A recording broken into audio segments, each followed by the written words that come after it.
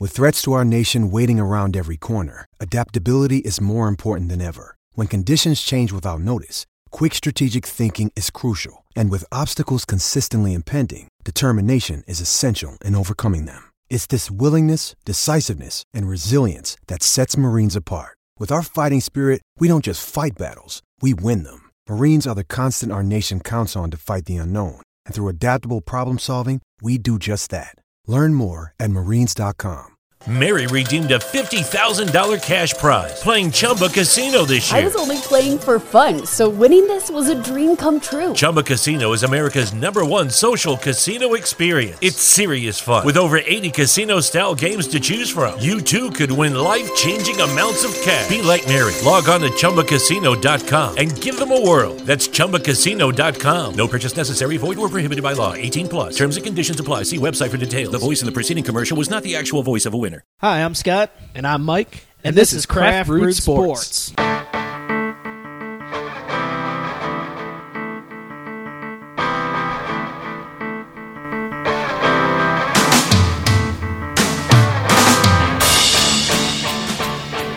Hey, everybody. Welcome to another episode of Craft Brewed Sports. I'm Mike.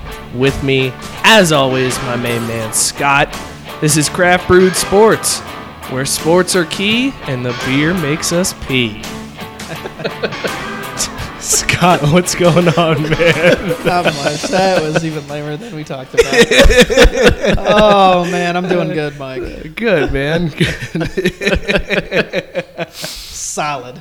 Well, you know, that's how we do it on Craft Brewed Sports. We just try to think of the dumbest show openers we could possibly do. And then giggle at them. Yeah. Ourselves. We definitely Jimmy Fallon every single show opening. Oh, we do. Laughing at our own shit. Did I actually write that? And we've got a guest with us this week. Hell yeah, guest week. My main man, Glenn Pleasant, here on the show with us. What's up, Glenn? Nothing much. How you doing, man? I'm doing good. Good. Glenn is one of my longtime best friends. Him and I have literally, and this is how we always intro each other, known each other since the womb. Our mothers met each other when they were pregnant. Oh, that's awesome. Yeah. So, yes, I didn't know we that. have literally known each other since before we were out of the womb. That's pretty cool. Do you guys have, like, cool, like, you know how, like, twins have, like, their own language and shit like that? Are you guys that close? Not necessarily. Our own language is just being dicks to each other. Yeah. And laughing about it. Yeah, we never get offended at each other for being assholes, so I guess we got Glenn, that. you were going to fit in perfectly on this show. Yeah, so Glenn, tell us a little bit about yourself. Give us a background. Tell us what sports you're into and your favorite teams, all that kind of jazz. Well, as Scott said, you know, I'm a boy from Toledo. From the womb to the tomb, as we say. Did 9 years in the Air Force. Nice. Got out recently a couple of years ago. Moved to Columbus. Police officer down there. And I love sports. Favorite teams, Atlanta Braves, Carolina Panthers. And I watch basketball. Okay. LeBron fan. Well, a lot of people Nice. hate LeBron, but we have a saying, store in the military called AAFES. Wherever you are, we go. So I'm like LeBron. Wherever he goes, I follow him. So you were a Heat fan for a bit. Yeah, now you're back I'm a to being LeBron. Cavs. Yeah. I respect that. I can't deny the man, you know. I think that's the way to do it. I think more people are like that, and they just are afraid to admit it. They hate to put up a fight for her, you know. When the heat gets on them, they're like, "Oh no, fuck LeBron, no, I burned his jersey." They don't want to sound contradictory. So it's easier to just say, fuck them, than to admit they're back in love. Like that man cares about you saying that. He's driving his Kia to the game. So No longer his bike like he did when he was in Miami. Yeah. He's back in the Kia. Nice. So how do you feel about the Braves this season, Glenn? Are you handling it? You dick. All right. Well, I gotta know. He's a Braves fan. Yeah, well, I gotta ask the man. same as the rest of the Braves country. Yeah. Hey, real but shitty. They make me drink, but you know I love them boys. There, when people pop up, you're like, you're not a real fan. So Yeah, that's right, damn it. Gotta Wow. be there for the down years. Glenn listened to the first episode. That was the first episode that we busted that out. True fan. Hey, as they say, long time listener, first time caller here. So, you know. Thanks, guys. I'll sit back and listen. Awesome, man. Well, Glenn likes to drink, so he's on the right show. And Mike, what Man. are we drinking this week? Guys, Glenn, this is the perfect episode for you to be on because this week we have. So let me preface this by saying this week the American Homebrewers Association released their survey results for the top beers of 2016, America's best beers. They do a poll every year. Readers vote on it, and then they release their findings.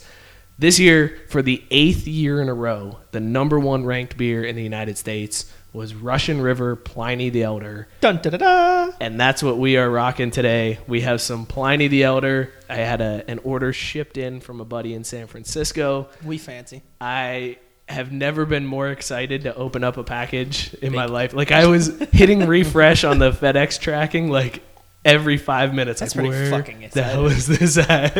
I bet 5-year-old you would argue about some Christmas present, but I'm guessing you haven't been that excited in the last like 10 years. Yeah, no, I don't know, man. Did you have a 64 moment? You know, the freak I did out have a when you opened 64 it. Yeah, that's how it was. I was just clawing at it. I was like, oh my God, Pliny the Elder! For those of you that don't know, Pliny the Elder is a double IPA. It's brewed out in California, 8% ABV. So this is a big boy.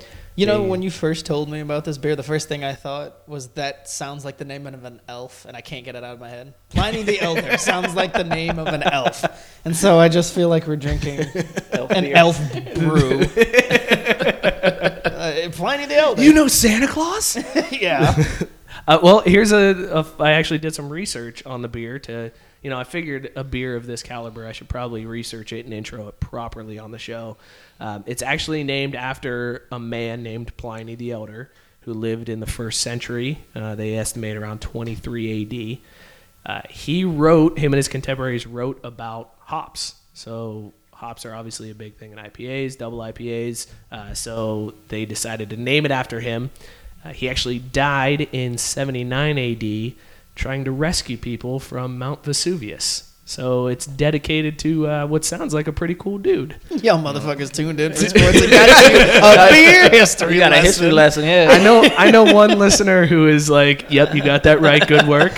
Shout out to John in Detroit. That was for you, buddy. I feel like I should be pinky up with this beer. It's that important. This is the first beer that I made everybody drink out of a glass. This isn't, He did. right, He put a gun to our ahead. heads. I didn't want to. He's like, you're drinking this out of a glass. Okay. Just for some other news on that survey that they released on the best brews, Russian River, this brewery that made Pliny the Elder, they actually had 5 beers top in on the top 50. So pretty good brewery. Is this a California brewery? Yes. Okay. Yeah. You said it Santa was shipped Rosa, in from California. Okay. So they had Pliny at number 1, Blind Pig IPA at number 27. They had 2 barrel-aged beers. Consecration and Supplication were tied for 29th and tied for 39th. And then Pliny the Younger, which is a triple IPA, came in at number 45. We actually had 2 Ohio beers on the list on the top 50, considered 2 of the best beers in the country. Fathead's Headhunter IPA came in at number 34, and Great Lakes Edmund Fitzgerald Porter, number 44 on the I've list. still never had that beer. Well, sounds like we know what we're going to have next week. Yeah. Especially if the Cavs win the championship. That would be a good ode to Cleveland with a little Great Lakes brew. So there you go, Cleveland fans. If your Cavs pull it out, We're gonna drink Edmund Fitzgerald. Oh, that's We're gonna drink the beer named after a sunken ship. That's what you've been waiting for, Cavs fan. Not that elusive championship. You've been waiting on us to drink a beer brewed in Cleveland. Mike, let's upper deck it. All right, that sounds good to me. And leading off upper deck, a man not unfamiliar with leading off himself. Ichiro Suzuki is now technically the hit king in baseball. Fuck you for saying it like that. Fuck you. Professional baseball, when you combine his hits from Japan and his hits while he's been a major leaguer. It isn't really much of a record to count. I'm not really saying that he is the hit king, but leave it to Cincinnati's own Pete Rose to take exception to anybody calling him the hit king before they even did. Pete made sure that he came out and immediately denounced the fact that Ichiro's hit king. Like Always I said, count on Pete. yeah. always count on Pete to say something asinine. Look, nobody, I don't think, in their right mind, besides, maybe some Japanese fans, and that's cool, it's whatever. The Ichiro's their own, and I understand. He's a great player, and he's been a great major leaguer, and I'm glad that he has had the success he has. I like Ichiro as a player. But let's be honest, you can't count hits from Japan. Nope.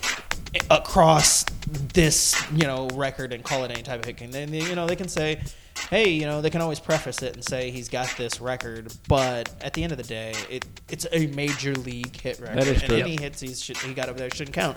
But Pete needs to keep his fucking mouth shut. Period.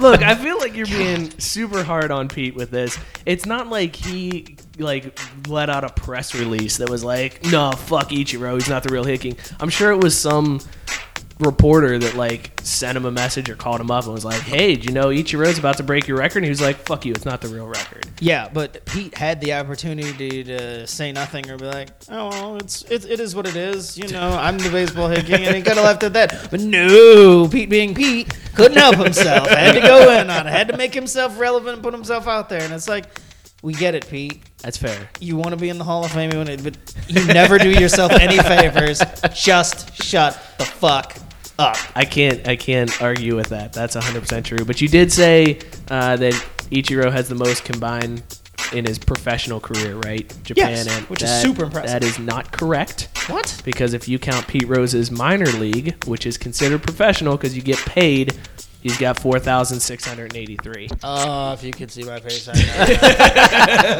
Got to defend his man. Out here caping for Pete Rose.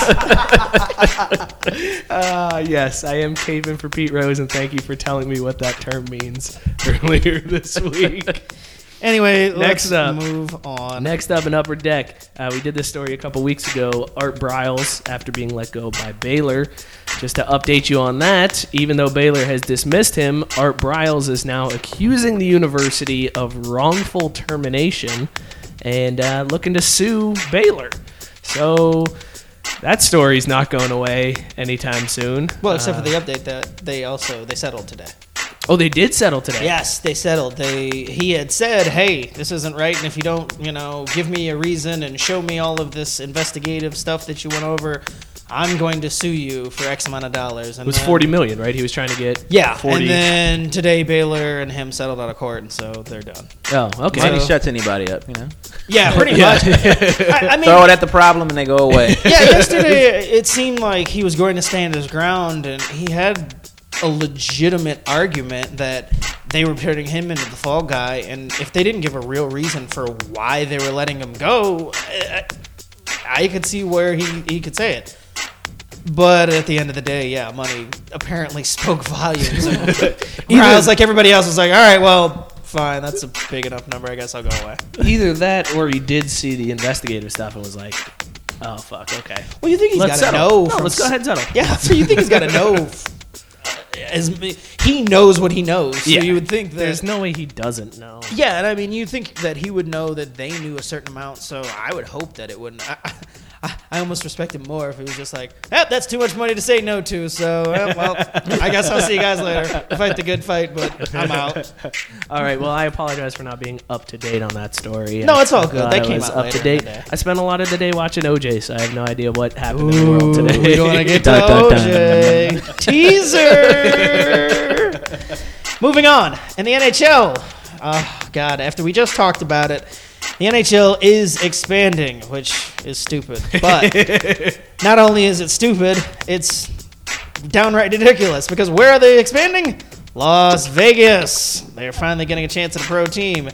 It's because the NHL has settled on Las Vegas' new expansion site, and the city is going to get together $5 million, and if they can do, or $500 million, and if they can do that, they're going to get themselves an NHL team. The earliest that they could have this team is the 2017-2018 season, but for the love of God, what is the NHL doing? Haven't they learned their lesson with Phoenix and Atlanta and any other warm weather city?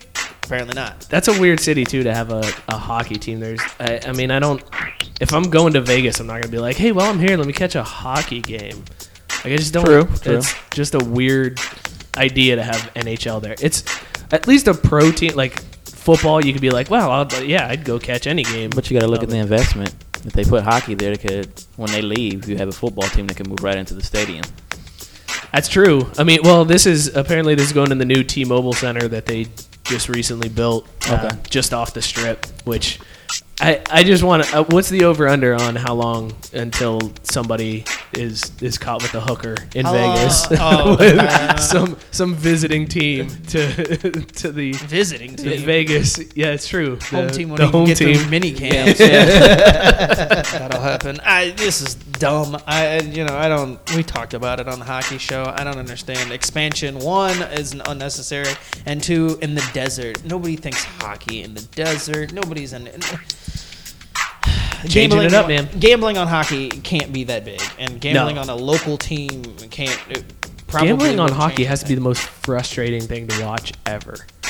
Like, that's got to be super frustrating. Between hockey and baseball, I'd say those are probably the two hardest sports to nail down. Yeah, very true.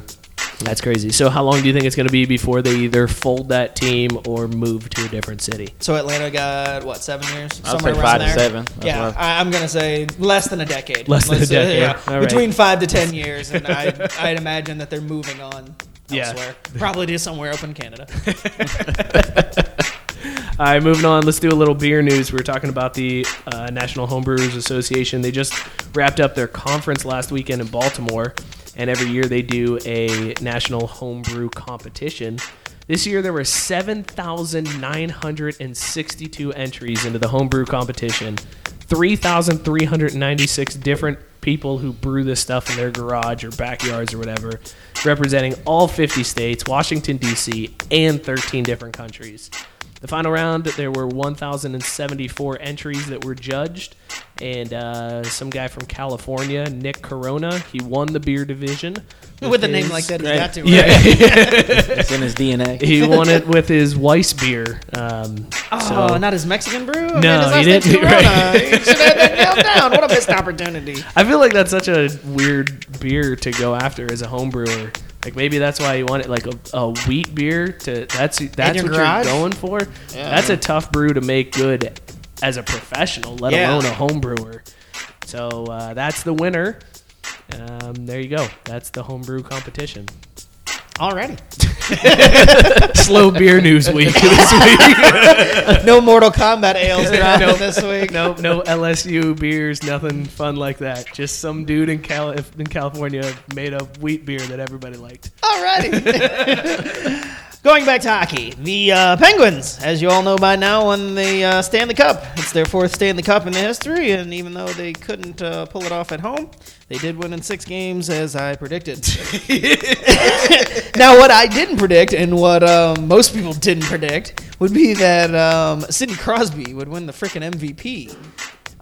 Didn't understand that whatsoever. The man didn't have a single goal. I understand his importance to the team, but for God's sakes, Phil Kessel had an amazing series, and it made no sense to me that Sidney Crosby won the MVP. I don't get that either. I know Alex asked us who we would have picked for the MVP, and I didn't have an answer for Pittsburgh because they were a legit strong team that entire series. Yeah, but Kessel was Kessel was fantastic, but there wasn't any one player that I watched that I was like, well, hands down, it's that guy. Like, they spread out the goals. There was a lot of assists coming from a lot of different plays. I don't know. It was a hard team from an outside, from a dedicated hockey fan to look at.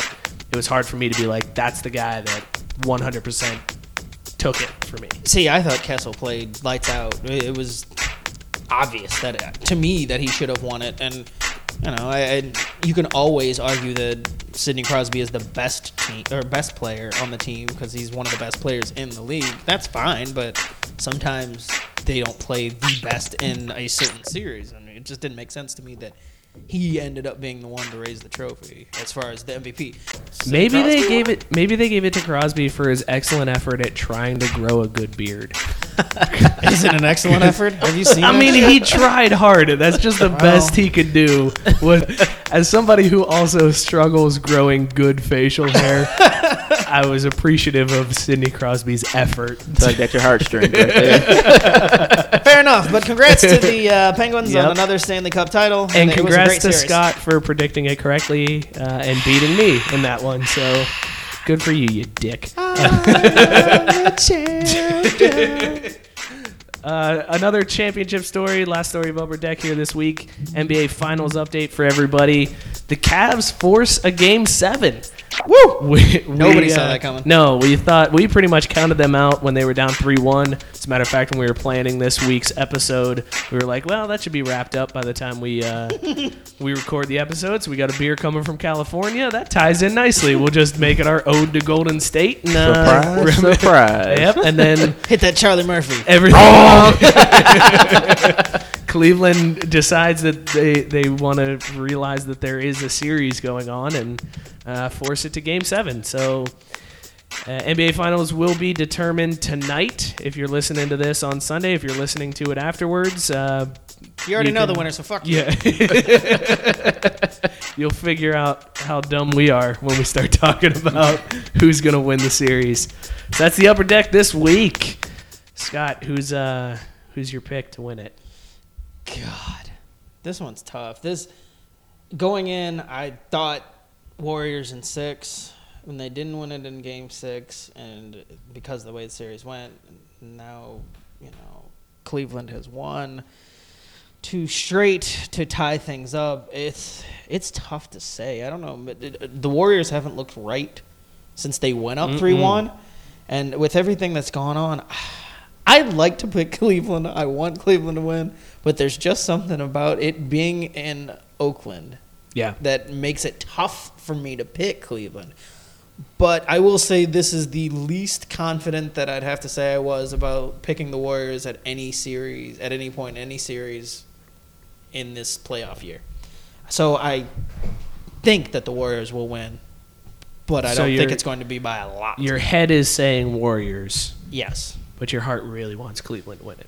I mean, I'm not going to lose sleep if Cleveland doesn't win it. But I do think that it would be nice for Cleveland to win it. I would like to see Cleveland win it, and just for the story. I just think it'd be an incredible story, and I would like to see LeBron get one for Cleveland. And I just don't think that they're going to. I think they're going to come up just short. I don't think that's going to be a blowout, but I do think the Warriors will win by a slim margin. Glenn, I would ask you, but I think I know your answer to this question. LeBron. Yeah. No, I think Cleveland might pull it out. Like Scott said, it's been an interesting series, to say the least. It really has. Back-to-back 41-point games is impressive. That's crazy. I think the X factor for Cleveland will be if Kevin Love shows up. If Kevin Love shows up and produces, then they got it. But, like, Oakland's hard to play in. See, I don't think Kevin Love is. I don't think he's as big of a factor. I mean, he wasn't a factor in Game 6. He was a non-factor there. And I think with Bogut out, you don't necessarily need Kevin Love to have as big of a game to carry the team. That is true, but I think if he puts the points up, that's going to cover Golden State coming out firing. Yeah, well, that's what I'm looking at. You're 100% right there. There's got to be something. It's a lot of subtle storylines in this Game 7. You can't have Kyrie and LeBron doing everything in Game 7. That's true. They got to have some help. Well, look, let's just put it out there. Kevin Love is capable of being a guy that goes off and you wouldn't be, like, super shocked. You'd be shocked in the context of this series and maybe this playoffs because he hasn't played to what he's capable of. And maybe it's the team structure, maybe it isn't. But he is capable of having a big night. And for him to be, if he was to be the X factor, like Glenn said, it would completely decimate anything that the Warriors have going, and it would be the reason that the Cavs could win running away. If they win in a blowout, it's going to be because Kevin Love has finally figured it out, and they've gotten him involved, and he's done what he's capable of doing. But I don't think that they're going to win. And if they do win, I think whoever wins this game, I think it's going to be close. I don't think you're going to see a blowout in Game 7 either way. No, it's all on the line. Yeah, so everything. I think that means that Love ends up not being as much of a factor as he could potentially be. I think he'll be just what he's been this whole series, which you take what you get and hope it's good enough. Yeah, I'm with you. I really want Cleveland to win. I really want them to pull this off. I think they're in the Warriors' heads at this point. Like, I've never seen Steph Curry get that frazzled as he did in Game 6. Like, to see him get that last foul, and then throw his mouthpiece and like freak out. I'm like, man, they got him shook. Mm-hmm. Like they are in their heads right now. They're definitely And I think tight. it all started when Draymond was suspended for Game 5. I think that took the Warriors out of things. They were like, what the fuck is going on here? And I know people are going to claim that, they're cheating, they're rigging the system for the Cavs or the ratings or whatever. But I think Green being out for Game 5 started everything because the Warriors were cruising. And then as soon as that came down, it was like, what the fuck are we going to do now? Because Draymond Green was the X factor for Golden State in those first 4 games. He was the difference maker. I mean, you got Steph and Clay were not up to their potential in the first few games there, and Draymond was the reason why Golden State was doing as well as they were doing. And then with him out, they were struggling to almost find an identity again. I think after that, they've just been in a spiral, and I think Cleveland might. Look, it's got to be really tough to beat Golden State. I was just trying to look it up. I think they lost their 4th game of the season like January 12th. That's unheard of. It is. Well, and they've already lost more games in the playoffs than they did during the season. Right. Like all of the playoffs. That's kind of insane. And when you think of the fact that Cleveland has 3 of them, that's definitely got to mess with them mentally a little bit. That they probably felt coming into this series that they were going to win relatively easy. Then they go up 3-1, and they're thinking, well, it's just a matter of semantics. All of a sudden, they're tied, and it comes down to this one game. Problem is, it's at Oakland. Yeah. So I mean, as much as I'd like to see Cleveland win, I mean, it's hard to overcome having the MVP, them having home court. I think that the home court is what's going to separate it. If this was in Cleveland, I'd feel like Cleveland would win. But because it's in Oakland, I feel like that's just going to be just that little bit to push the Warriors over the edge. Yeah, home court's a big advantage. I think if Cleveland does win, it'll cement LeBron going in there. Oh, absolutely. It'll add to his legacy so much more.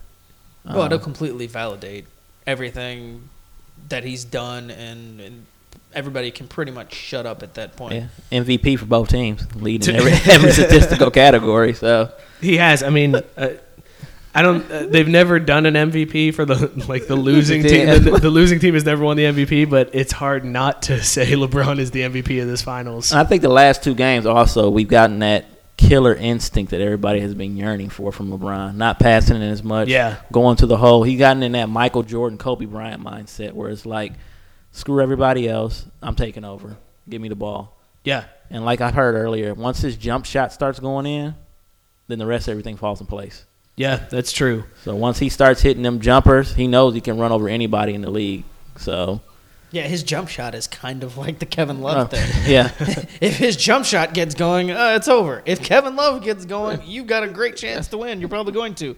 It's just a matter of if those things are going to happen. So you hope, if you're a Cavs fan, that LeBron starts that early, and then you feel like you've got a great chance. But I think both teams are going to have a great chance coming down the wire anyway. It's just going to be one or 2 things here and there, and then I hate to say it, but with the Warriors having a home court advantage, you worry about the refs. That too. I mean, it's just you can't human. deny it. I mean, it's just so human glad nature. you said it. It's just human nature that they're going to lean a little bit more towards the home team. I mean, it just happens. They see the media and I don't everybody think there's complaining. I don't think there's any controversy. I don't think there's any conspiracy. I don't believe in that bullshit. But I just think it's human nature that home teams just get more calls. It's just that's how it goes. Well, I'm so glad you brought that up because after Game 6, Steve Kerr got himself a nice $25,000 fine That's pocket change. talking about the refs. Yeah. I'd talk about the refs if I was making that much. But what he said was what kind of set it off for me, and I'm trying to dig up the quote real quick, but basically the gist of it was, here it is, here's the quote. He said, "Let me be clear, we did not lose because of the officiating. They totally outplayed us, and Cleveland deserved to win. But those 3 of the 6 fouls were incredibly inappropriate calls for anybody, much less the MVP of the league." So Steve Kerr basically, in his post-game comments, said, hey, you need to be easier on Steph because he's the MVP of the league. I find that funny. How the fuck? And at the same time, the beginning of the series, Golden State fans are bitching that LeBron is like crying for fouls. No, and easy. Kerr played for Jordan. That man's the MVP. He better be getting those calls too. I can't believe a coach would say that. Like He pointed it out, I think it's true. You do hear it in other leagues too. I've heard of young quarterbacks getting hit late, not getting that call, and they go, "You're not old enough for that yet." Blatant Cam Newton reference, right there. You're not old enough for that. Fan. You're not old enough for that, young blood. So, which is ludicrous. You'd like a foul's a foul. I don't care what size you are. It's a foul. Yeah, for them to say LeBron doesn't get calls because he's too big, it's like, how the fuck are you not? It's not my fault that you're 3 inches smaller than me and 40 pounds lighter than me. But that's the get out the way. That's the thing I'm saying. It comes down to human nature. Some of those times when LeBron gets hacked, it comes off as not as big of a deal because he is so big. And you've seen him do it multiple times. And should it be called? Absolutely. By the letter of the law and the rule book, that's what it says. But sometimes these refs see things, and when you're leaving it up to them to make certain calls, they go with how they feel. And, some of these guys get calls because of who they are as a player, superstar and otherwise, and that's just human nature. I'll just go on. I'll say it right now. The NBA is borderline unwatchable for me anymore, just because everything's a call or they don't call anything. Like, games are so ridiculous anymore that it's hard to watch. As a fan sitting there watching, it's like, how do you not call that a foul? Or how the fuck do you call that a foul? Like, I just feel like they're so all over the board. They're still trying to find their identity in this day and age. I missed the NBA back in the day. Hard play. Your Detroit boys yanking the heads off and all that. You knew that's a foul, but we'll let you keep playing. Well, in that era, though, it was known that was going to be okay, and they refereed things just straight across the board. It felt like now it seems game to game, moment to moment. You have no idea how the refs are going to call the game, whether or not they're going to let them play. I mean, these playoffs, I've seen things that during the regular season would have been called hands down. They've let them play. And it's tough as a fan, Mike's saying he's a casual fan. It's tough for the casual fan to watch and not know from game to game or, okay, this is the playoffs versus the regular season, so I guess they're going to let them play this game, and I'm going to like that a little bit more, and then you watch it, and then they call things ticky-tack. Then the next game you're watching it, and all of a sudden they're letting them play. It's tough to be able to watch the NBA and get on board with it when you don't know what you're going to get game to game from the fucking refs. It's not even that either. Like, I don't even know. There are times during the course of a game where they'll call a foul and like somebody, then they allow continuation. Then sometimes it's like, no, that's not continuation. It's like, well, what the fuck? Like, can I get a definition, please, on when they're allowed to take an extra 10 steps after they're fouled and put in the layup to get the and one call? Like, or when is it, he got fouled 3 seconds after he let go of the ball, and it's like, that's a foul. It's not. The ball was already gone, man. How the fuck are you going to call that a foul? Speaking of which, this week, sorry to go on a random tangent. No, but please do. On that topic, on Shaq Than a Fool, Shaquille's little segment that he has on TNT, this week he did where he showed all of the ridiculous non-travel calls.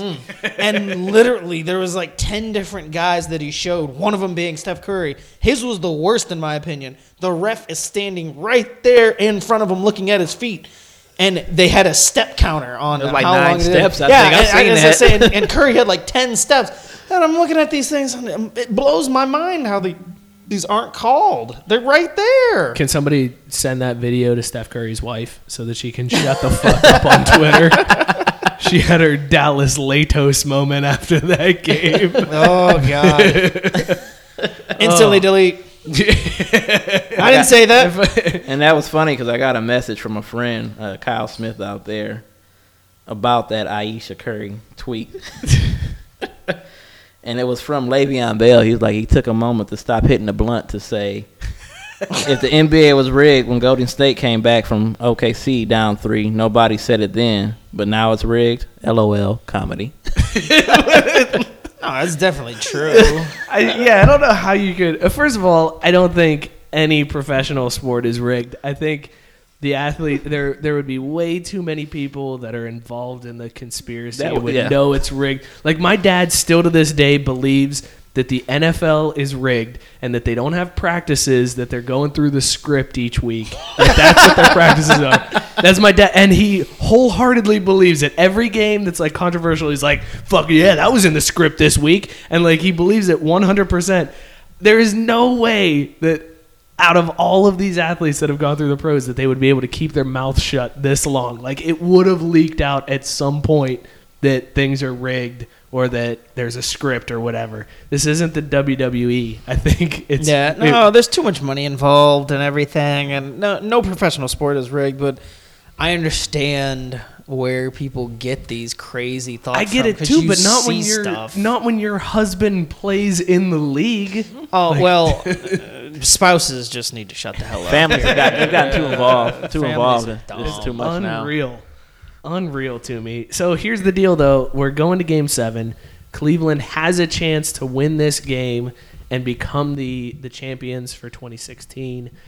It would be the biggest comeback in NBA Finals history. Nobody's ever come down from 3-1. As a matter of fact, only 3 teams have even forced a Game 7 after being down 3-1 in the finals. So that being said, they could win and become the champions. So we asked this question today on Facebook and Twitter. Thank you for all of the responses. But who are the best teams, any sport, any year, to not win a title? So, Scott, who's your pick for the best team to not win a title?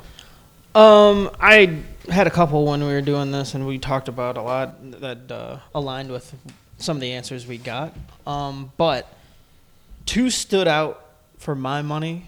One was the 2001 Seattle Mariners, who won 116 games and then ended up, I believe, if I'm not mistaken, getting swept by, or close to swept, by the Yankees in the second round of the playoffs. So I guess it was the ALCS, but they came up short after winning 116 games, which is still a record that nobody remembers. And I had the conversation with some people at work. It made me want to go back and look at the roster. And the roster, just by names alone, stacked. Well, it's stacked for what it was, but there are not a lot of names that people remember just from, a lineup of all-stars. They had a lot of guys that you've heard of, but nobody that you would think, oh, why? That'd be why. Especially when you looked at their pitching rotation. It wasn't a lineup of 20-game winners or 15-time Cy Young guys. It was just a team of guys that all had like 15 wins, and they won consistently throughout that entire year, but then dropped the ball. Footnote in history. Footnote in history. You know what I think was the turning point in that season for the 2001 Mariners? When they gave up the lead to the Indians in like the 7th inning. They were up by like 14 or something like that in the 7th inning, and then blew that game. Yeah. I will never forget that. That was back when I was an Indians fan. I thought you were going to say something about, it's the fact that they had Ichiro, and he wasn't the real hit king. That was like his inaugural season, and it all started from back then. Nope. Nope. And then as a homer, the other team that stuck out to me, and only Braves fans are going to know this, but the 97 Braves. Everybody knows. Not just the 97 Braves. How about the 90s Braves for us? Hey, that was. I'm honing in on one because I was going to say all the teams, I feel like that 97 team was actually the best, even possibly better than the one that won in 95, because they had Denny Nagel that year, and he was their 4th starter. So they had the big 3 that everybody knew of, Glavine, Smoltz, and Maddox. And then they added Denny Nagel, and that year they were on a tear. And I'm pretty sure Denny Nagel won 20 games, and he finished close to winning the Cy Young. So you had your 4th starter winning 20 games, close to winning Cy Young. You think if your 4th start is doing that, there's no way you would lose and not at least get to the World Series.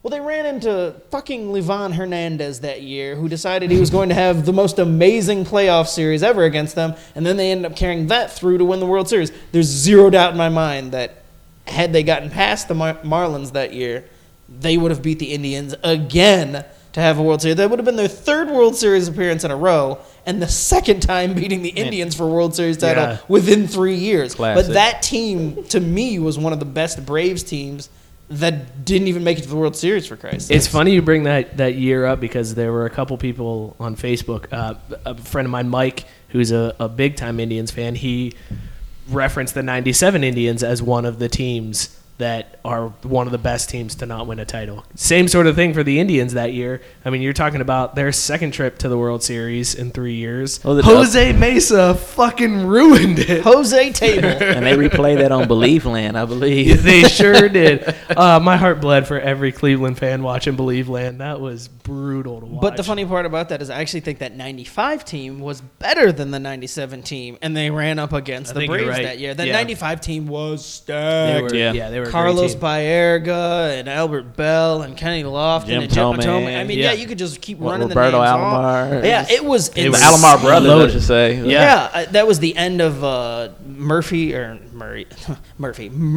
Murray's career, in the big leagues, and it was stacked when you looked at it. I don't know really how the Braves actually won that one. Again, because looking it's at all Cleveland, those man, teams, and that's just how it works for Cleveland. That's true. that was one of the best teams to not win it all too. Was that 95 Indians team? Yeah, they were definitely up there. Glenn, who's your pick for the best team? I'm gonna go with a recent one, the 2012 Oklahoma City Thunder. Oh, okay. They had their own little big three, and then you got Harden, Westbrook, and Durant. But they ran into Miami that year. Yeah, who had the Fab 12 or 13 they had. You got Juwan Howard sitting on the bench coaching and getting paid as a player. But when you look back, you got to think they had those three and look where they're at now. That's a good point. Those three, if you... And then you got to throw in Sergio Baca. Was that the last year Harden was in? Yeah. OKC? Did they break up the band of thing? Yeah. You got to figure any other time you have those three together, and Harden that's almost a sure thing. Harden wanted to stay. He wasn't expecting to leave till he got that call saying, we traded you to Houston. Bye-bye. That is tough, man. What about you, Mike? What do you got? I went with a homer pick. I went with the 93 Notre Dame Fighting Irish for my best team that didn't win. Notre Dame that year, they had an emotional game, beat Florida State. Notre Dame was number 2. Florida State was number 1. They beat Florida State at home, stopped Charlie Ward on a fourth down pass, broke it up in the end zone to win the game, become number 1. The next week, they play Boston College and lose to Boston College. And then they finished the season with 1 loss, but this was back before even the BCS era. Florida State played their bowl game. Notre Dame played their bowl game. Both of them win. Florida State ends up winning the national title. Notre Dame finishes number 2. Oh, it's just some bullshit technicality. They didn't play for it. They both won separate bowl games. Your favorite back when college football was. But if you look at it objectively, Florida State that year lost to the number 2 team on the road, and Notre Dame lost to unranked Boston College. So when you compare who had a worse loss, Notre Dame did have a worse loss in that season. They just fell victim to a trap game, and it's haunted me ever since. That was the first time I saw my dad cry, was Notre Dame losing to Boston College that year. Well, and that just shows how shitty that system was. And what frustrates me most about college football is you get down to those last 2 things and you say, all right, here's this loss and here's this loss. And yes, there's no denying that in that situation Notre Dame's loss is worse.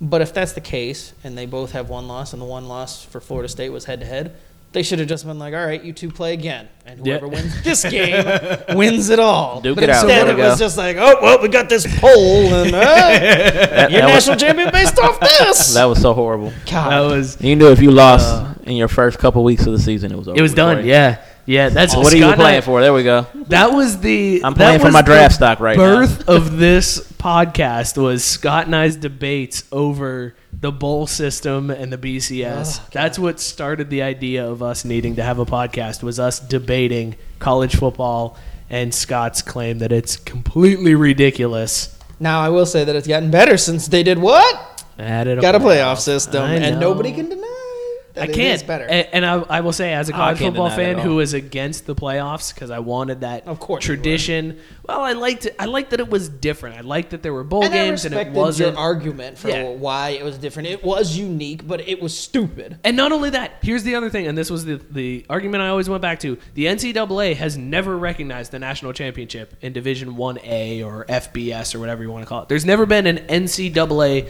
national champion. It's always been the BCS national champion or the AP national champion. So why change it if it still the NCAA still doesn't recognize that? It's not. That's why the trophy is different.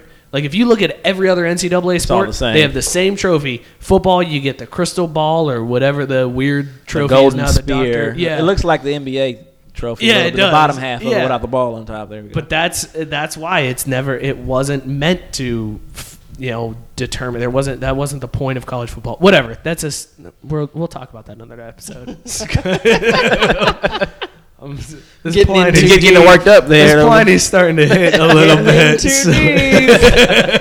Gonna bring up old wounds between the two of us. So let's go to some Facebook comments. Steinman, he's a local dude, super funny guy. You can hear him on WEBN here in Cincinnati. He says the 88 Bengals. That was his first. He gave a lot of answers to this question, all Cincinnati related, just pointing that out. But his first response was the 88 Bengals, which, Scott, that's a team that you are glad that they're one of the best teams to not win a championship. Sorry. The drive. Yeah. I got a second of that from a guy at work. Big Bengals fan. He said the 88 Bengals. The 88 Bengals? Yeah. Well, I didn't realize what went on in that Super Bowl, but they had a running back, Stanley Wilson, who got coked up the night before the Super Bowl. He went on a bender. They didn't even find him until the day after the Super Bowl. So he had an extreme Michael Irvin moment there. It's such a Cincinnati way to lose a Super Bowl. Your running back was coked up? Yep. I guess he told everybody, he was like, "Oh, I left my playbook in the room. I got to go get my playbook." And then his position coach found him in the bathroom with cocaine all around him. And then they were like, "Dude, you can't do that. The Super Bowl is tomorrow." And he was like, "Yeah, no, I got it." And then he was missing, on a coke You bender. couldn't wait 2 more fucking days. the way of the to Bengals. get coked up out of your mind Yeah, until exactly. after the Super Bowl. Think about how much free coke you would have gotten if you won the Super Bowl. Nope. Little Gotta do this now. Had a Tyrone Biggums moment. Rubbing his gums with it and shit. What a loser. I think an overwhelming one. This one came up a lot. Was the 07 Patriots? Yes. They were- Yes. My Yeah. boy Mike Mattingly said that he was one of the first people to respond. A lot of people said the Miami team that came up short against Ohio State in 2002 in the Fiesta Bowl. Which is insane to me. That's one of those ones that I still can't understand when I look back at it. I remember rooting for Ohio State because that was before Ohio State fans became insufferable. And That's what made Ohio State fans it did. insufferable. No, it was. that After game. that, they all became assholes for the most And part. I live in Columbus. So I see it every day. I'm gotta a go back Buckeyes there. fan, but I'm You can watch football. Yeah, I can watch football. But that Miami team was so stacked. There They were were so many NFL guys on Willis that team. McGahee, you had Ken Dorsey, Yes, you had Kellen Winslow before he went completely off the rails. the Soldier. Yes, before he got caught masturbating in a Target parking lot, for Christ's sakes. Holy shit, I forgot about Yeah, no, I didn't forget about that. Shout out to the Soldier. Jesus, yeah, no, but the NFL guys on that team were, it was sick, and I still, everybody's gonna, say, well, it was a phantom call and blah blah blah. I still think it was a shitty call myself, but the fact that they were even in position, You should, yeah. yeah, to have that happen, like they should have ran them off been the there. field. Yeah. I know the Buckeyes had Maurice Clarett that year, but that was all they really had. I mean, there was no reason. And that is the one thing I will give Ohio State fans credit for. They will tell you we didn't deserve to be on the same field as Miami that year. They will admit that they were huge underdogs. They were rightfully so huge underdogs. And holy shit, yeah, that was a brutal. As somebody who does not like Ohio State, I remember my high school girlfriend at the time was a huge Ohio State fan. I was like, oh, I want Miami to win this game so bad. And then I had to listen to her. I broke up with her because of that game. I knew that was going to be the next comment that you broke up with. I couldn't take it. I was like, I'm sick of this. Goddamn college homers. Breaking up with people over shit like that. I can't say that I wouldn't break up with somebody if they're a Yankees fan, but, it's whatever. Well, I mean, I'm in high school. I didn't, it's whatever. Much It is what dumber. it is. Much more impressionable. My buddy Spielman says the USC team that lost to Texas. Now, that game was so ridiculously awesome. That's probably Great the game best. to watch. It may be the best Rose Bowl ever. Yeah. Best college football Gotta game say, I've yeah. ever watched. Really good period. game. Yeah. So both teams were equally incredible, but yes, the USC, whoever lost, either team that would have lost, you would be like, well, they were one of the best teams to not win it, because both teams were stacked with NFL guys, stacked with household names, and somebody had to lose, so somebody was going to be the team that, As a was one of Notre the Dame best to fan, do it. I felt very validated to see Vince Young beat USC that year, because that was the year of the Bush push. Oh, yeah. Which Yeah. fucking... It's that crazy was- to see that on replay. I know. Especially during the 30 for 30. Yeah, it You're was like, great to see that man, fucking thing again. just opening and again, old and wounds.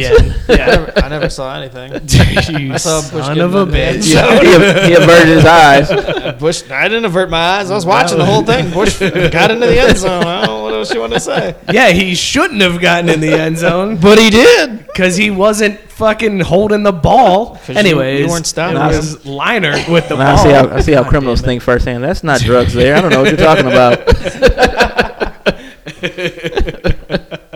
Let's see who else we got. Steinman again. He came up with the 86 Browns. Said if it only weren't for that John Elway guy. I think that's the year of the drive, right? Yes. 86. Yeah. That's a tough one. And then again for the fumble. Poor Browns fans. Man. They had Yeah, some- and after watching Believeland, oh, God, I They felt do so bad crying, for Ernest Biner. Man. He was so devastated, and he had the game of his life, and that one moment defined basically his entire career. Yeah. And you have the game of your life, and then, you fumble. You want to be able to say, well, shit, what else was I supposed to do? But you could just tell he still hurts from that Dude, moment. he looked at the camera, tears in his eyes, and was like, I'm sorry. Yeah. That's brutal. That is brutal. brutal. Oh, my God. Those are rough ones. Our buddy Jim, friend of the show, said this year's Washington Capitals. Now, I will say, I'm not super familiar with how well they played this year. I did see some numbers, and I knew that they were playing insanely well, and I actually had picked them to beat the Penguins in the series that they played in the playoffs because of how well they had played this year. But I went back and looked at it, and I didn't realize how good they were. And, yeah, that is essentially another choke job by We know Ovechkin. Ovechkin would have scored a goal at least. Yeah. Yeah, I mean, as good as Crosby's been and as good as he's been during the regular season, that he just chaps up during the playoffs. And That is true. That's why everybody says Crosby's better than Ovechkin. I mean, yeah, I know that was like the big debate for a while, is who's better, Crosby or Ovechkin. Well, I mean, So a lot of proof's people in the judge playoffs. players off of that clutch time moment, that Yeah, big exactly. stage, and if you clam up, thumbs up to you for the regular season. But where's the rings? That's why I think Yeah. it's really important for Cleveland to win this Game 7, because LeBron could have he'll be 2-6 2 and in 6, yeah. finals. yeah, He's got to win. He's got to win. he does. He does. He has to. Here's Brian. He said the 2008 Dillon Panthers. I'm gonna need an explanation. That's from probably- Friday Night Lights. That was Jesus. I was like, what? Did Corey Dillon play for the Panthers? Did I miss something? He said Jesus, if only Matt Saracen would have played the entire game. With that being said, then I would argue that the Urbana, Ohio Pee Wee Cowboys are probably one of the best teams that didn't win a championship. They ran into those little giants, and then that was lights out for. I mean, they were coached by a Heisman Trophy winner, and they couldn't get the job done. Are you kidding me? Come on. Stick him on the receiver's hand. Oh, dear God. Another hand. super popular answer was any of those early 90s Bills teams. Shout out to Alex Villeneuve, our hockey expert who loves him some Buffalo sports. The Buffalo Bills are near and dear to his heart, as well as my coworker, Jason Fair. He also is from the Buffalo area, and A lot of people agree that those early Buffalo teams, that not one of them winning. It's just kind of like the Braves. They had all those chances, and unfortunately for the Bills, they didn't even come up with the one. But yeah, That's I guess brutal. any of those Bills teams could be nominated. I remember for this. cheering for the Bills during those Super Bowls. I was pulling for them because I hated the Cowboys. Well, I hated yeah, the Cowboys. I never really pulled for the Bills, but anybody who's playing the Cowboys is a friend of mine. So I suppose I would have been considered a Bills fan for any of those. My buddy Brian said the 2016 Cubs. I heard somebody That's else gonna say be- that to me too. He's anticipating that they're going down. My buddy Nick, huge Cleveland fan, he said the Cleveland Browns went undefeated in 96, 97, and 98. Never even got to play for a title. That's not fair. Son of a bitch. I let him know by that line of thinking. Xavier's football team has been undefeated since 73. True Never story. had a chance, so fuck you, BCS. For your bullshit. I also was talking about this at work with some coworkers and was really snarky about it. And I said, well, maybe the 15-16 Xavier Musketeers could go down as that. Couldn't even fucking get out of the second round. Yeah. I know they're not one of the best teams in history. We had a couple people say the 94 Expos. The shortened season. Yeah. which Strike is season. arguably They were like 74 and 40 or something. that Yeah, would have they were- arguably knocked killing off it. the Brave streak because Yeah. had that not been ended, Braves were in second place when the season was cut short. And so who knows what would have happened? Braves could have come back and, ended up winning it. We would have and come back stood and won it the all. next I'm just saying. but if you go back and look at that Expos team, man, was it stacked. Yeah. They had So- Larry Walker and ish. They were tough. They were good. The other team, somebody else brought up the 94 Indians, who, that was basically the same team as that 95 95? Indians team. That was also the same year that Albert Bell was accused of having a cork bat, and they put it in the manager's office, and one of the pitchers climbed through the ceiling to get the cork bat. That was the 94 season. Wow. So that would have been, that would have been cool to see those two meet up. That would have been an interesting matchup. Buddy Kevin Grady says the 98 Vikings, which that was Randy Moss's rookie year, and that Vikings team was stupid. Stacked, yeah. With Randall Yeah, Cunningham that was one of the teams I had. and Moss and Chris Carter, and they Gotta were have your fall unstoppable. And then ran into the Giants team that just beat the shit out of them in the NFC Championship game after they went 15-1. Yeah, brutal. Let's see. Andy, who's a beer expert, we're going to have him on the show here soon. He said he went old school. He went with the 60 Yankees as the best team to never win. They ran into the Pirates in the World Series. According to his stats, and We Are Family Pirates, though, wasn't it? might be. I think so. might be. The Yankees outscored the Pirates 55-27 and somehow still lost 4 out of 7 games. Fuck them. Yeah, I don't Go feel old school for you. I don't feel bad for him. But here's how stacked those teams were. So the Pirates had Roberto Clemente on the team. Never heard of them.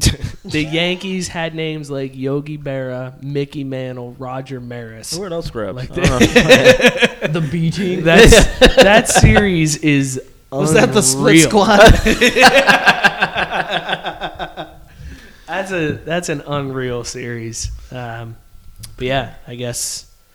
Blame it on Mickey. He was off banging Marilyn Monroe. Not enough focus. if the notes we got last week are true, he was apparently getting blowjobs under the right field bleacher. True that. No complaints. No complaints. I don't think anybody's ever complaining about that. Wait, what?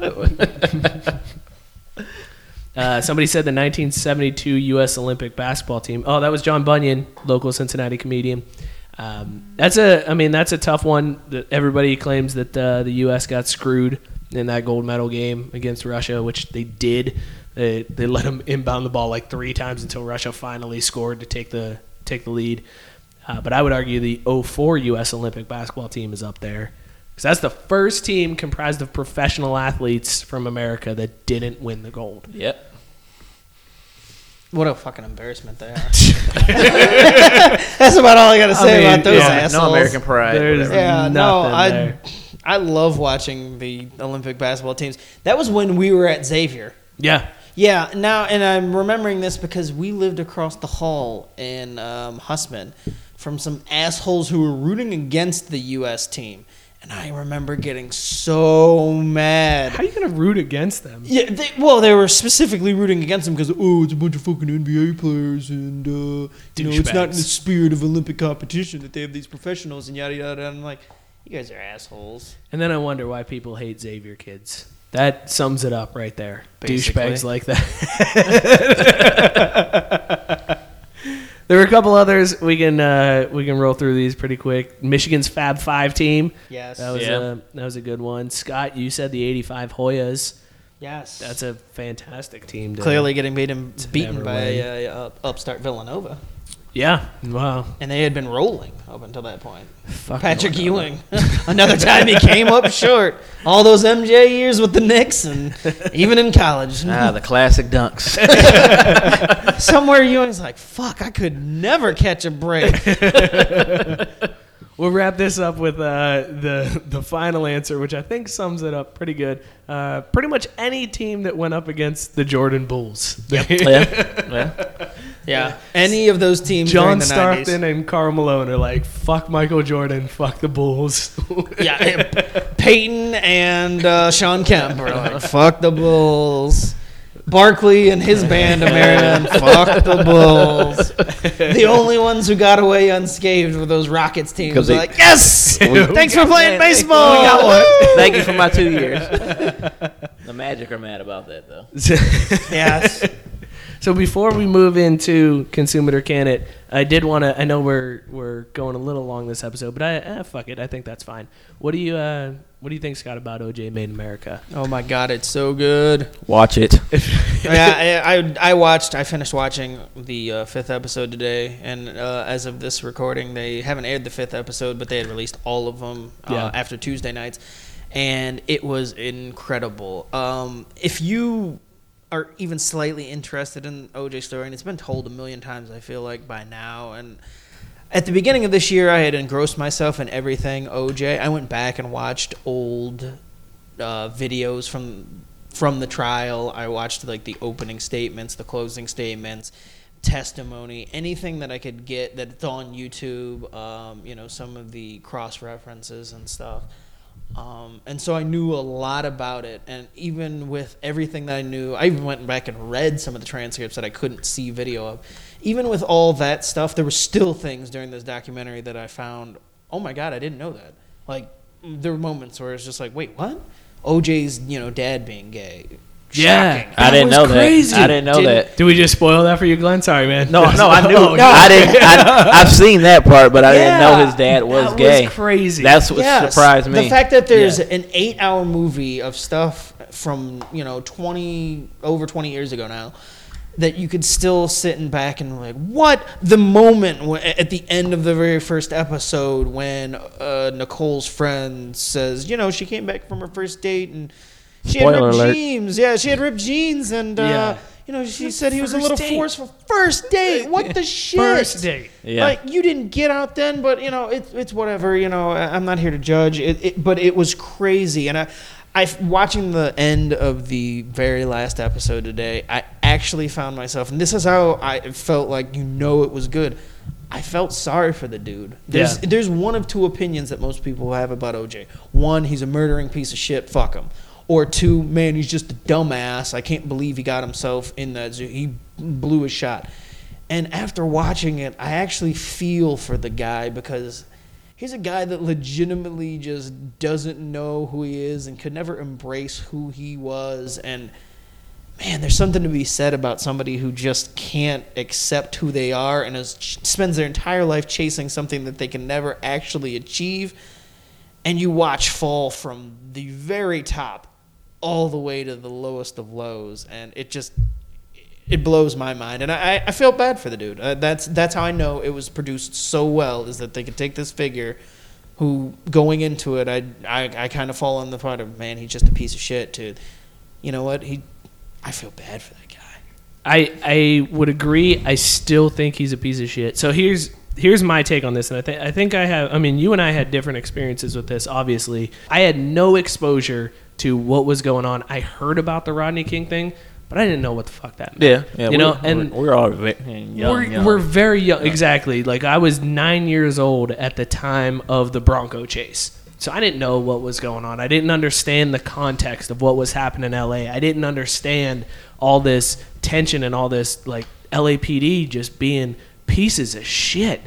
And I never understood why people could, like, cheer for OJ being found not guilty. That never made sense to me until I watched this documentary now, and I was like, holy shit, yeah, there was a lot of shit going on. And that was more of like, wow, the justice system can work for somebody of color, even if, they have to have millions of dollars for it to happen. But the fact that it happened once, that's amazing. I didn't know any of that. Like, that at the time, and Scott, I told you this before, I thought if you were arrested, you were guilty. Like, that was it. I was told, if the police arrest you, you're a bad guy. So I didn't even think that there was this whole extra portion of, they got to prove that you did it. Like, that was eye-opening. I can tell you a lot about that. I just don't. I mean, it was a very well done documentary. I thought it was amazing. I thought they really set things up nice to show just what the climate in LA was like at the time of the murder, and then how that impacted everything following through. I thought it was so well done. Hats off to Ezra Elderman. That was hands down. The funny thing was, I just noticed it popped up on my Facebook page last night that I posted on Facebook a few years ago. June 17th, 1994 is the best 30 for 30 ever made. And I had to update that and be like, nope, now it's OJ Made in America. That's true. That's the best 30 for 30. I've enjoyed it. I'm about 2 episodes left. And you stole my thunder. I think they did a great job by showing the climate. I think that's what makes it. Mm-hmm. You see what it was like when OJ was growing up in the 60s, the 70s, and kind of see what LA was about back then. It wasn't the land of opportunity for black folk like everybody thought it was. Right. And it shows more about what he was experiencing and everything getting thrown at him that a young college kid gets back then. And you see it today, but not as drastic in public light per se. Yeah. All the stars he's hanging out with and everybody wanting to be with OJ. Just being around him and who OJ was. So 2 episodes left. I can't wait to finish it. I'm engrossed in it. And to go along with how sad or the sympathy I felt for OJ, overall I felt so sad because the whole story from start to finish, between it's like 2 people lost their lives, and OJ essentially lost his life, and his children lost both of their parents. And so many people lost so many things throughout this entire story, and then that's not to even talk about the riots and the things that led to the riots and all the lives lost over that.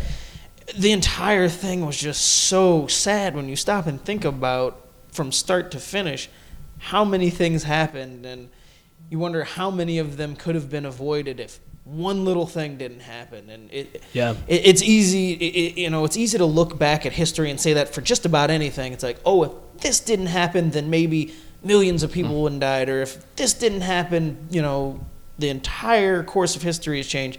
And I look at this entire OJ story, and I just think, what if he had joined up and when Martin Luther King and the revolutionaries and Jim Brown and all those guys had asked him to take a stand? Would he have ended up where he ended up?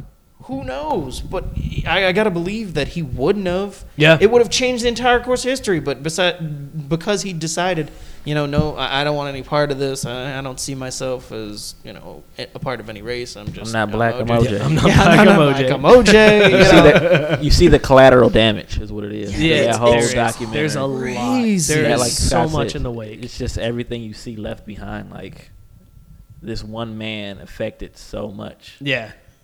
Of society. Yeah, it's crazy. I feel bad for so many people involved in this entire saga. I look at like the 2 things that stood out to me where and I think we lose sight of this. There's even cases now where people are just like, they're guilty, and they get so mad when somebody's found innocent, or I shouldn't say found innocent, found not guilty. Like, we lose sight of the fact that the prosecution has to prove beyond a reasonable doubt that the person committed the crime. The defense just has to put that reasonable. They don't have to prove that the person didn't do it. They just have to prove, hey, there's a possibility that it wasn't this guy. And between the Mark Furman thing and when he was just pleading the fifth to everything, and the defense was so good about, did you ever plant evidence? And he was like, I plead the fifth. That right there puts it in a juror's mind, holy shit, he's planted evidence before. He's probably planted evidence It's all about here. planting the seed it out. Yep, and that was enough right there. And then the putting on the gloves, I know it's talked about so much as like the biggest mistake in trial lawyer history. That was hands down. Between those two things, that's enough for reasonable doubt right there. Yeah. There's no, like I remember people complaining. I don't remember caring when I was younger, but I remember people complaining about how can you only debate and deliberate for a half a day after this entire trial. Well, that's why. There's two things right there. Those two things right there for me, if I'm sitting in the jury box, I'd be like, well, yeah, that's reasonable doubt. They got out lawyered. And I mean, it really comes down to two factors, Mark Furman and the glove. Mm-hmm. You take away those two things, and I think the prosecution actually wins the case. But because they decided that they were going to lean so heavily on putting Furman up there and making him their star witness, and the faux pas of trying on the glove, they blew it. And I told you this the other day when we were talking about the series. It's kind of scary that the criminal justice system in America allows for people to kind of get off or get away with things or not get away with things based on tiny little factors that may not have anything to do with what actually went down. So you could do something and completely get away with it if there wasn't enough evidence to prove that you did it. Conversely, if there was enough circumstantial evidence to prove that you did do something and you didn't do it, you could go away forever for it. And that's crazy. Like, that's a blatant black mark on our judicial system that we champion as one of the greatest, fairest processes in the world. I think it's nuts that you can look at that and say, no, it's really not as fair as we think. You can get hammered or you can get off just based on a few factors. It's all about the human aspect. 100%. I see it on a daily basis. It's all about human, what they decide. Yeah. So I think even our judicial system, but I think that's the other thing that this documentary showed. Even if somebody does get off for this, OJ was never OJ again after that. I mean, people are yelling murderer at him while he's walking down the street. They showed his agent who lost basically his livelihood because he represented OJ, and they were like, yeah, he'll continue to make that money. And the agent was like, fucking no, he won't continue to make that money because these people that are making that money never killed anybody. Like, that's the fact that all of these people lost so much because he was found not guilty. It's just crazy to me. But awesome documentary. Yeah, absolutely worth your time. Recommend. All 8 hours. Do not miss any of it. I just have to say it. Consume it. My man Glenn getting an early jump on the consumer can. Yeah, head on to Watch ESPN. You can stream all of the episodes now if you haven't seen it already. Hands down, go down, check that out. Check it out. I'm drunk. I can't fucking talk at this point. And I'll take over from here. Glenn got us started early with the consumer can, so we're going to jump right in. Mike, Mr. Beer of the Year, Yep. You got this shipped in. Consume or can the Elf beer? All right. I am going to consume Pliny the Elder. I will preface this by saying I am mildly disappointed. I went into this thinking that this beer was going to blow me away. It was going to be the most amazing thing I've ever tasted. Don't get me wrong. It is a great beer. I think it's a smooth IPA. It doesn't have as much bite as I think an IPA would, especially for a double IPA. It doesn't have as much bite, but I wouldn't call this the best beer I've ever tasted. I think there's other IPAs that could match up just to this one. With that being said, I am still consuming the hell out of this. I think it's a great beer, and if you ever get the chance, definitely try it just for the fact that you get to say you had Pliny the Elder. Glenn, you're up as the guest. Go ahead. I'm going to go consume it. It grew on me as we drank more and more. Had a little Crown Royal apple to get the taste buds going. But it's a delicious beer. Pre-game. A little pre-game. I was wondering what was in the I flask. got a little left for you after the show. You can have a sip. But I enjoyed it. It's, like you said, not the best beer I've ever had. I'm not the biggest fan of IPAs, but it's not got the bite to it. I've enjoyed it. It's pretty smooth once you get a couple in you. Okay, so we got 2 consumes, and Mike knows I'm not the biggest fan of IPAs. I established that when we started the show. Episode 1. And that streak is going to continue. It's not that I don't like this beer because it's an IPA. It's not because I don't like it because Mike hyped it up. It's actually because... Let's face it, Mike overhyped it. Yeah, he definitely overhyped did. the shit out of But this. the more I drank it, the less I liked it. I thought it started off okay. And I think the fact that I came in with high expectations because it won the awards and the little bit of hype that Mike did give it. And then I've actually had IPAs that are better than this. So I don't know what the award criteria was. It's not a terrible IPA. It's not the worst IPA. If you're not an IPA fan like I am, you know, if it's one of the first IPAs you try, you know, it wouldn't be the worst.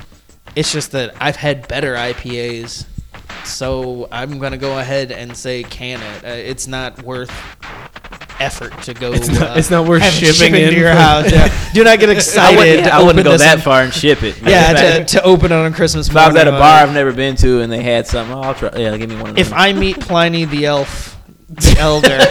Tiny the Elder Scroll there. Yeah, if I meet him sometime, I'm gonna tell him your beer's just average, fucker, and I can that shit. So that's 2 consumes and a can on Pliny the Elder. We are definitely getting hate mail. That this is also episode. my first.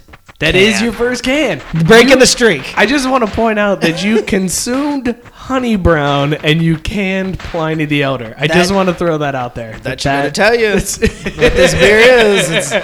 It's all about the hype. Nobody's coming in talking about how great Honey Brown is. It's just a $1 can of fucking beer. You're like, hey, this is cool. That's stuck in my wife's head, that Honey Brown. She was the store was like, Honey Brown. That was on their podcast. Oh, I've gotten all kinds of shit about Honey Brown, but Pliny, I've gotten shit too because people were like, Honey Brown? I thought you were craft brewed sports. I was like, this is kind of craft brewed, I guess. All right, well, so we got two consume it's, 1 can it on Pliny the Elder. Let's talk about the Golden State Warriors. Let's do this. If the Golden State Warriors... Let's do this. Golden State Warriors win Game 7. Can it or consume it? I'm going to consume it. I'm going to stick by the fact that I think they've got home court. They've got, right now, this year, arguably the best player, the MVP. And I think they find a way to pull it out in Game 7. I don't think it's a blowout. I don't think this will be anything memorable. But I think at the end of the day, Golden State's going to find a way to win back-to-back championships. I'm going to consume. What a can it. But Glenn's I have been proved wrong before. So it's not going to hurt my feelings or my soul if Cleveland loses. I'm not from Cleveland, so whatever. LeBron will have his another chance, but I'm going to can that. Glenn, I'm sorry, man, because I am awful, apparently, at predicting things, as evidenced by our NHL predictions, and I am also going to can that Golden State wins. So that means that Golden State is probably going to win Game 7. There's something about watching the last 2 games where I feel like there needs to be a drastic change in that Golden State locker room where they get their heads on straight. Right now, it is not there. If they play the exact same way they did in Game 5 and Game 6, even at home, I think they lose to the Cavs. So I am canning it. I think the Cavs take Game 7. And for the record, this won't redeem you because the one was a prediction going in. So if you end up getting this one right versus mine, this is the consumer to can it. So I just want to throw that out there that this doesn't make us even if you get this one right. And I'm actually rooting to be wrong. I want the Cavs to win. So I hope, bitch. yeah, I hope that the Cavs win. But I just want to throw that out there. I'm better than you. All right, let's do this last one before we wrap up here. Can it, consume it or can it, that if the Cavs do lose, they go down as one of the best teams to not win the championship this year. The 2016 Cavs would be considered one of the best teams to not win the championship. Glenn, go ahead. I'm going to can it. Yeah. Yeah, I don't think they're one of the best teams to not win the championship. You got a lot of people who wanted to see Golden State and OKC go for it. So that would have been a sweet finals. That would have been a sweet finals. There's more to say on that, but I'm going to can it. I don't think they're going to be one of the best teams to not win it. Scott? Yeah, I'm also going to can it. They are a really good team, but even within the context of the current NBA, I think they're just the best team to come out of the East, which isn't saying shit. I still think, regardless of what happened earlier in the playoffs, that the Spurs were probably a better team than them, that the Thunder were a better team than them. And so if you're looking at maybe being the fourth best team in the NBA, and you've given the Warriors a run for their money. Don't get me wrong. I'm not trying to shit on Cleveland by any other, but I don't even think that they're one of the greatest teams in the NBA currently. So I can't sit here and say that they'll be one of the best teams to not win the title. They'll just be a great team to have won the title if they do, but they'll be pretty much forgotten if they don't. Triple can. That's how this one's going to go, because I agree. I think that it's the same argument that I made with college football and the playoff system. It doesn't determine the best team that wins it. It's just the best team at that time that wins it. So I think that there are better teams than the Cavs this year. I just think that the playoffs it's just set up in a way where you could be the best team of a shitty division and get hot at the right time and win. And I wouldn't consider the Cavs this year as one of the best teams to not win. So I will can that as well, and that is going to bring... Wait, one quick bonus one. Yeah. I know we praised the shit out of it, but we're all consuming the hell out of that OJ. Yeah. I just want to bring it up again. No, and Stone Cold Steve Austin consume OJ Made in America. I have not. Yes. I am not on Ezra Edelman's payroll, but goddamn, the man can make a documentary. That was so good. He should win a Tony, an MVP award, an ESPY, a Grammy, a Golden Globe, whatever. Take them all, sweep it. Whatever award you can give out there, Ezra Edelman should win it for making a Made in America OJ.